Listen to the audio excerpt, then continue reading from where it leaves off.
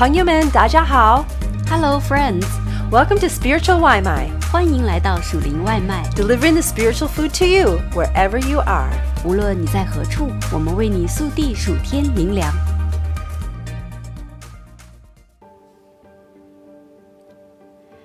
这篇文章首次发表于2020年2月7日。人们滞留家中，渴望属天灵粮，这是发送给他们的第一篇属灵外卖。愿神的话今天依然持续滋养鼓舞我们，使我们下定决心凭信过得胜的生活。圣经中有一个故事，有4位朋友下定决心要不顾一切竭尽所能帮助自己瘫痪的朋友。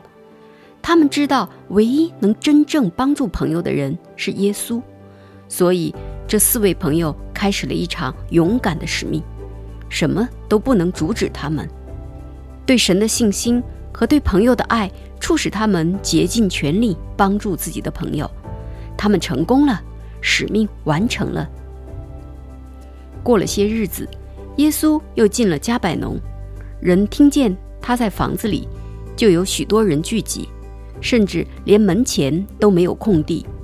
耶稣就对他们讲道，有人带着一个摊子来见耶稣，是用4个人抬来的，因为人多不得进前，就把耶稣所在的房子拆了房顶，既拆通了，就把摊子连所躺卧的褥子都垂下来。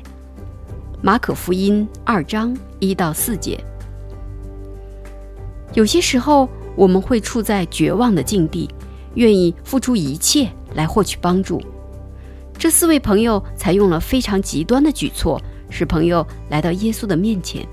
他们不能从正门进入房子，但他们有创造力、决心和勇气，并充满了信心。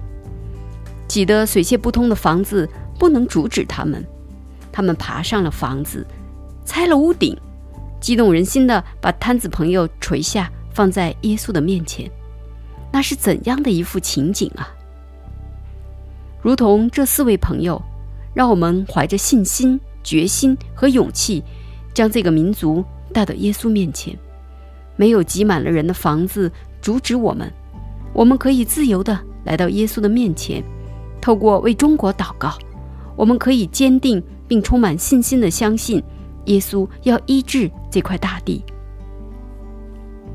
耶稣见他们的信心，就对摊子说，小子，你的罪赦了。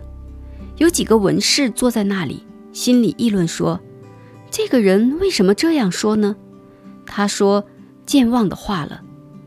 除了神以外，谁能赦罪呢？耶稣心中知道他们心里这样议论，就说，你们心里为什么这样议论呢？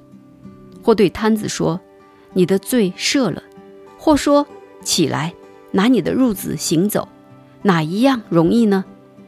但要叫你们知道，人子在地上有赦罪的权柄。就对摊子说，我吩咐你起来，拿你的褥子回家去吧。那人就起来，立刻拿着褥子，当众人面前出去了，以致众人都惊奇，归荣耀与神说，我们从来没有见过这样的事。马可福音2章5到12节。耶稣最关注我们的心。当耶稣看到那个人从上面垂下来，他没注意他是摊子，他注意到是那个人的信心和他要得到医治的需要。耶稣嘴里说的第一句话是如此的仁慈且出人意料。他说，小子，你的罪赦了。与耶稣而言，属灵生命比肉身的生命更为重要。罪这个疾病污染了人的灵，我们急需治疗。治疗就是耶稣的赦罪。耶稣赐给所有来到他面前并相信他的人的宝贵礼物。今天没有挤满人的房间阻止你来到耶稣的面前，就像那4位朋友一样，你现在就可以跟耶稣祷告，凭着信心请求他赦罪，并接受他属灵的医治。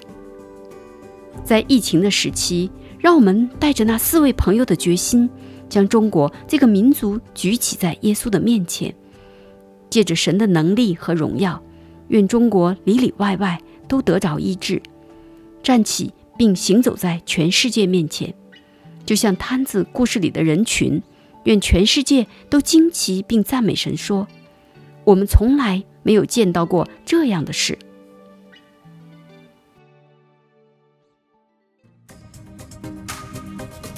Thanks for having some spiritual Waimai with us.